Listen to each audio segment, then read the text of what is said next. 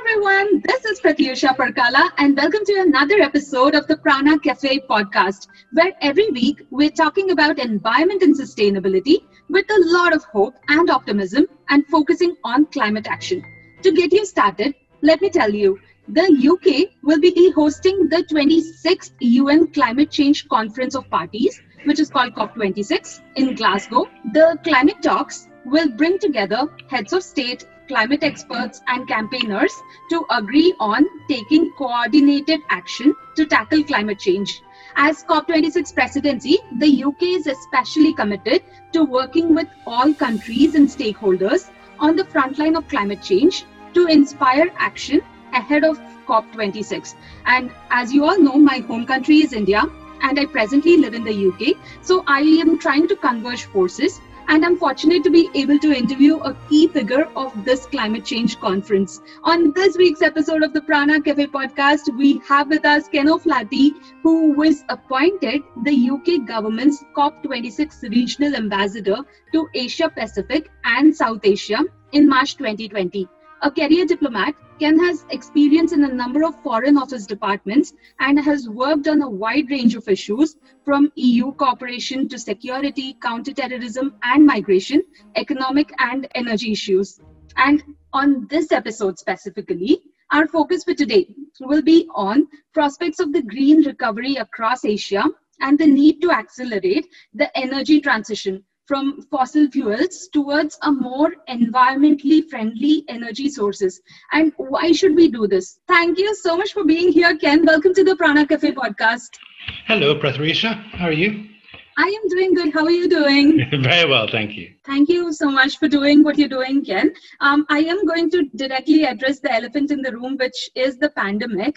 And it has disrupted a lot of things. But in a normal world, we would have been counting down to COP26 right now because it was supposed to happen in November 2020, right? That's about a month from Absolutely. now. But now it's been pushed to November 2021. So what do you see as one good thing and one thing that is worrisome that it's been moved an entire year? Sure. Well, first of all, I would say this was not a decision that the government took lightly. And of course, we took it in partnership with our UN FCCC colleagues and partners. The reason we did it was, of course, for the safety of delegates. There's no way to hold an international meeting with such large numbers of people coming together safely given the current pandemic situation. So that was the thinking behind it. I would say the good thing that came out of the postponement is that, of course, we have more time now to deliver strong climate action. And this will be the top priority for our government in the year ahead, making sure that there are clear signs of movement to tackle emissions, to tackle the effects of climate change by governments worldwide. And I think by having this extra time, it will allow international leaders time to focus, whereas at the moment, of course, the focus worldwide is very much on the COVID-19 pandemic, and it will allow us time to rally support for strong climate action. But possible bad thing about delaying the event is, of course, the risk of losing momentum. The creation of my role, of course, meant that we're able to be engaging with governments across Asia. So I speak with several governments every week. And we're trying to do the same in continents across the world. We're also trying to work out ways to continue to build momentum between now and November next year. One of those events will be the Ambition Summit. So on the 5th anniversary of the Paris Agreement, on the 12th of December, we will be hosting a virtual meeting of leaders to recall the importance of climate ambition. And we're also looking at a timeline of other events between now and November next year, including, of course, the pre-COP, which will be hosted by Italy, and the Youth COP, which will be hosted around the same time in Italy as well. But this is a significant attempt at ensuring countries will be committed to the climate action. Exactly. So right now, I'm here in the UK with my Schevening Scholarship and I'm studying environment development and politics. And one thing that has come across multiple readings is the role of government, because it is central to both policy making and implementation. We need strong support for renewables, if that's what we're looking at, be it subsidies or preferential policies, and only then the massive expansion is possible. But as governments function on restricted budget, do you think a stimulus package of sorts would help the government? Well, I would say that the COVID-19 pandemic has, of course, devastated economies worldwide. And so, irrespective of climate change, governments are already looking at economic stimulus packages to be launched in coming months. And I was discussing this with a government in Southeast Asia just earlier this week. We're sending the message to our partners across Asia that whenever governments are developing these economic stimulus packages to build jobs, to rebuild economies after the COVID-19 crisis, it's very important that those are targeted towards, as you say, renewables, and I would say wider green tech innovation issues. We don't have this kind of situation very often in the world. It's usually once in a generation you would have economic stimulus packages being worked up of the volumes we're talking about now. And of course, working with industry to ensure that there are opportunities across industry to drive down emissions and to discover new, greener ways of delivering goods. I would also note that we think this is a win-win situation because it's been proven that investment in renewables generates more jobs than investment in fossil fuel projects. They also will position countries that are adopting these technologies at the front of growth sectors. It's predicted by all the major international agencies that the fossil fuel sector will decline in coming years, whereas renewables sectors and green tech sectors will be booming. So countries which invest now in those areas will be positioning themselves to be much more competitive in the years ahead. In fact, you opened up a point for my next question, which was about renewable energy. Say wind and solar, they were gaining wider acceptance. But now are in a paradox because of the lower fuel prices. So if this corona-led recession extends beyond 2020, there would be low growth and investing in clean energy. But you just answered it saying that, in fact, if you invest now, you will reap the benefits much later. So some say renewables would only become competitive with coal-fired power plants in most of the Asia Pacific beyond 2025. Now that's a 5-year delay. So how would we assess this time and the growth?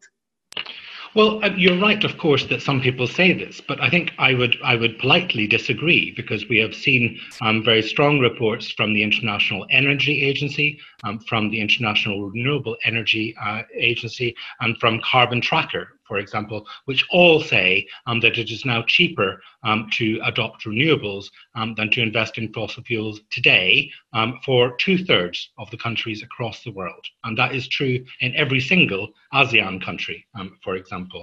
So I think it is important to note that this is not something in the future we're talking about. These are opportunities which are happening today.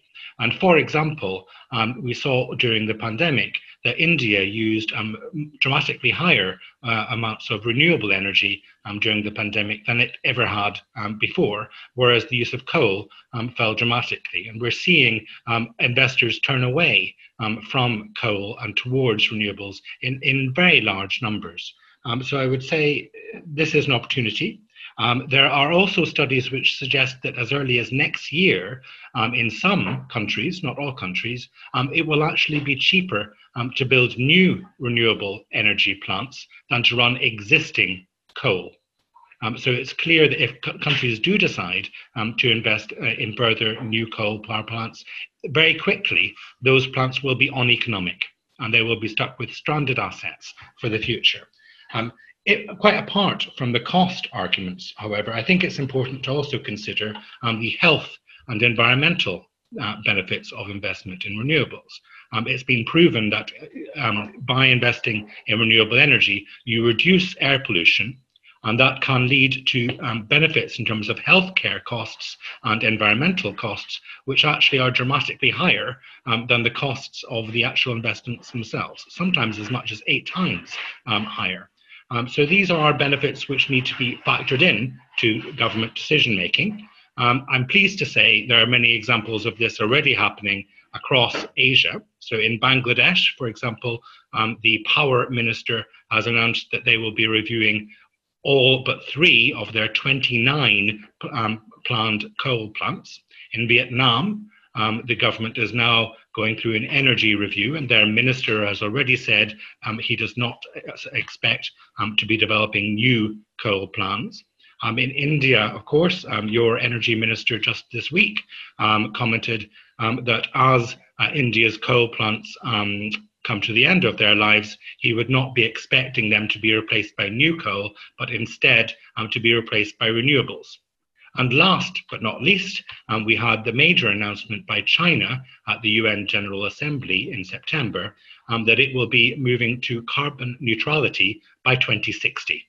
And it's clear that that target, while we still await for further details, it will definitely entail a much quicker adoption of renewables and a much faster move away from coal than on current plans. So overall, it sounds very hopeful. And, for those who are still thinking of investing, be it the governments or the industry, hope they're listening to what the science and the research have to say, what experts in the field like you have to say. That is a win-win for everyone. Absolutely, absolutely. So since your expertise and work is in Asia, let's move to Asia's energy transition. And if Asia can actually do that, it can contribute to cleaner earth in the future due to the large share of both the industrial production and the population size in this region, right? But absolutely, energy transition is based on economy, and Asian economies with different income levels need different policies for this energy transition. So how do we estimate or identify those key indicators for the transition readiness of the countries, and how do we ensure that the sustainable development goals, those targets are met as well?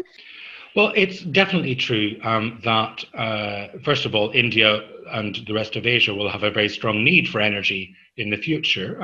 Asia is the driver of the world economy, and we don't expect that to change.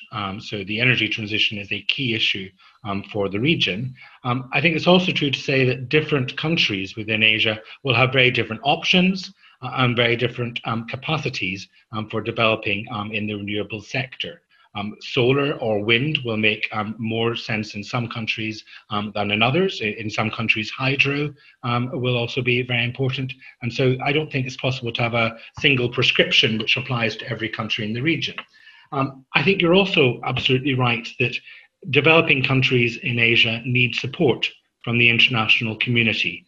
And this is a very strong message that the UK is giving to international donors and international multilateral development banks for the need to support countries through the energy transition. The UK announced just a few weeks ago the creation of an Energy Transition Council, which would bring together donors, multilateral development banks, and countries which need support in their energy transition in order to make sure that every country has the option of pursuing renewable energy, coupled, of course, with advice on how to design policies, which is important, and also coupled with international climate finance in the form of loans, for example, to help countries through the transition. Because I think one interesting thing about renewable energy is that if you're building a solar farm or a wind farm, all of the costs, or almost all of the costs, are at the start of the project. Once it's built, essentially the sun will always shine, the wind will always blow, and so it will essentially be very, very cheap energy, but there's a high capital cost at the beginning.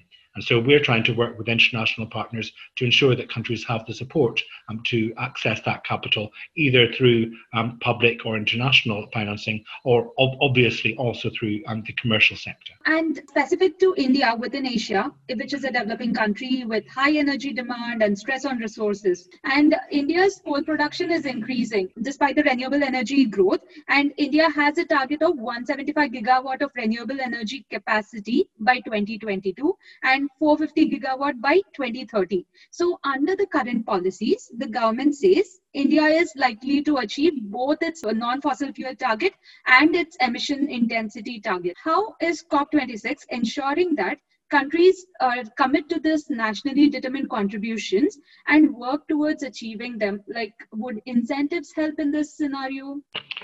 Sure. Well, first of all, I'd like to start by saying that India's efforts in this area are an absolute inspiration to other countries across Asia and indeed the world. The UK wants to work very closely with the Indian government to help mobilize ambition in other countries. And that will definitely include encouraging countries to have ambitious nationally determined contributions on reducing emissions, as you say. I think the UK and India also face very many similar challenges. And that means I think we are natural partners, not just ahead of COP, but I think working on climate change and energy issues beyond COP26 as well. We're already developing strong joint partnerships to develop new solutions in areas such as renewable development and also energy efficiency. I feel that the UK and India can really play an important role in mobilizing others ahead of COP26. And I was very impressed to hear the Indian Minister of Power say recently that India could achieve 60% non-fossil fuel share by 2030. I think that is an incredible achievement and one that we hope India will reflect in an updated NDC ahead of COP26. I think more widely on your question about ensuring that countries commit to ambitious NDCs, I think there is a question of countries leading by example. This is part of the thinking behind the event that we'll be holding on the 12th of December with world leaders to showcase the countries who are showing ambition, whether on NDCs or through their own energy plans. And I think it's also a question, of course, of diplomatic approaches, such as my own, with governments across the region, but I think also mobilizing actors in the non-governmental field. So we're trying to work very hard with business, with media, with NGOs across the world to build pressure on governments and to build momentum for real action to tackle emissions worldwide. This December, when the conference happens, it's going to be a reality check, a nudge for governments, maybe looking at others. They might want to do better and act better. So absolutely. We want to create a race to the top. So we hope that it will be successful in ensuring continued momentum ahead of November next year. Absolutely. That sounds great. And in this, the role of industry also is a very, very huge thing. Because of the economic slowdown in 2020, it has led to some emission reduction, but post-COVID, there will be a rebound to the GHG emissions, right? But how can the countries take the situation as an opportunity to build back better with low carbon initiatives? And the industry, what would the role of it be? Well, as we've already discussed, governments have a key role here in sending signals to industry. And so if governments enact economic stimulus packages which are investing in the renewable sector, I'm very sure the industry will follow by allocating resources accordingly. But I think industry also has an independent role in the fight against climate change. Industry can send messages to governments about the need for policy shifts, for greater action on climate change. We found in the UK that by providing clarity on our long-term goals, industry was then able to have the certainty to come up with investments in wind and solar and so forth.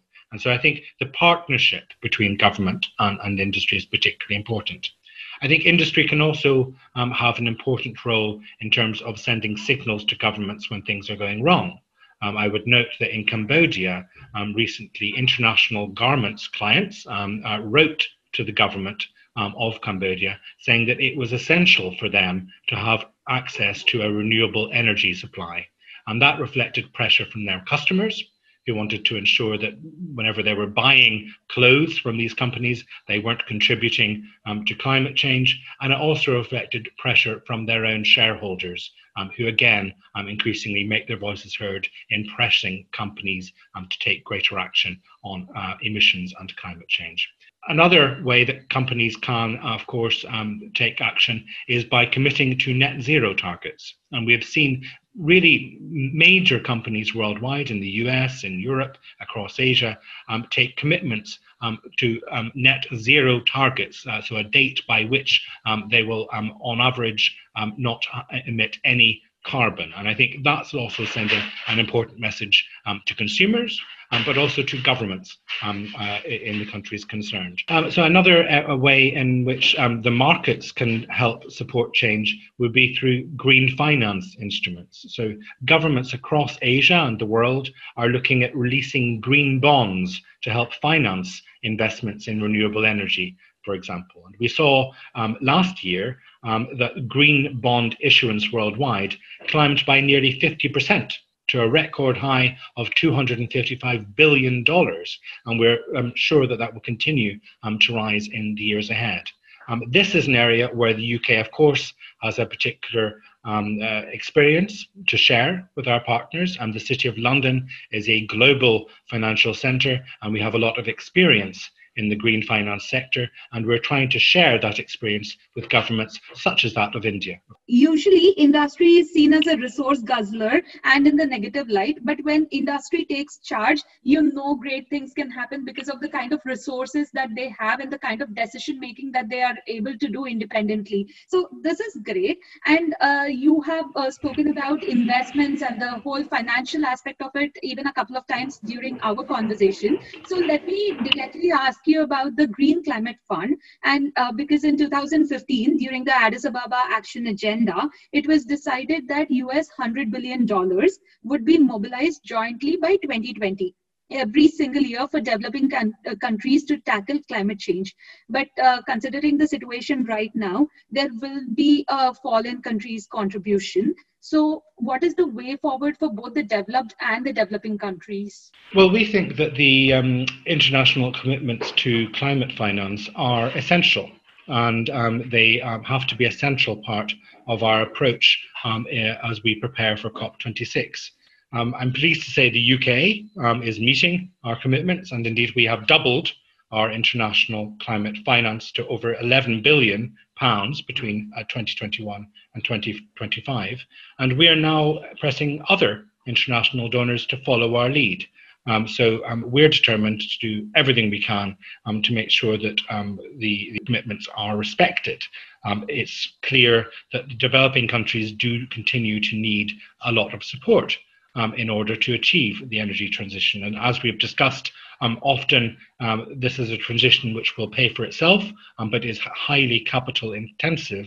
And so making sure that they have the capital to make those investments is crucial. We are also clear that international climate finance must not be spent only on reducing emissions, but we also have to ensure that we're helping countries deal with the impacts of climate change here and now. This is an area called adaptation and resilience. If you're talking about global development, it is all the countries helping each other to live a more sustainable life and a sustainable development.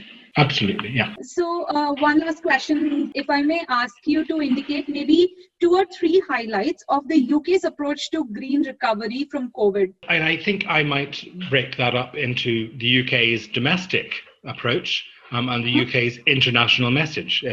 Our Prime Minister very recently set out new plans for the UK to build back greener by making the UK the world leader in clean wind energy. He was clear that that would be creating jobs, as well as slashing carbon emissions and boosting UK exports. It's been announced that £160 million will be made available to upgrade ports and infrastructure and will enable the sector to support up to 60,000 jobs directly and indirectly by 2030. The Prime Minister has also made clear that within the decade we'll be at the forefront of the green industrial revolution as we accelerate our progress towards net zero emissions by 2050. So that's on the domestic side in terms of what we're doing nationally. Internationally, as I said earlier, we're clear that every country will have its own green recovery path. There will not be one size fits all, and the solutions in each country will differ. But I think our key message would be that the world has a once in a generation opportunity now to invest in a green recovery that will deliver jobs, that will deliver security, and that will deliver a growth for the years ahead, as well as helping to deliver our international Paris commitments. Absolutely. I think more than just the decade, this year is meant for climate action and, less of discussion, more of action towards the climate and sustainability that will actually take care of all of us. Indeed. And I think every person, every company, every society will have its own role to play in delivering the change. This is a challenge, which is a big challenge, but which is one which we can meet if we all work together. Thank you so much for your time, Ken. That was a conversation with Ken O'Flaherty, COP26 Regional Ambassador for Asia Pacific and South Asia. We spoke about the countdown to COP26, the climate change conference happening in UK in November 2021, the status of various countries, and more specifically, the situation in Asia and the role of UK. You can find this episode on Spotify, Anchor.fm, Google Podcast, Apple Podcast, and do share your thoughts with me on Facebook, Insta, Twitter, where you can find me as Pratyusha CFA 18. I'll be back with another episode of the Prana Cafe podcast. Till then, this is Pratyusha Parkala signing off.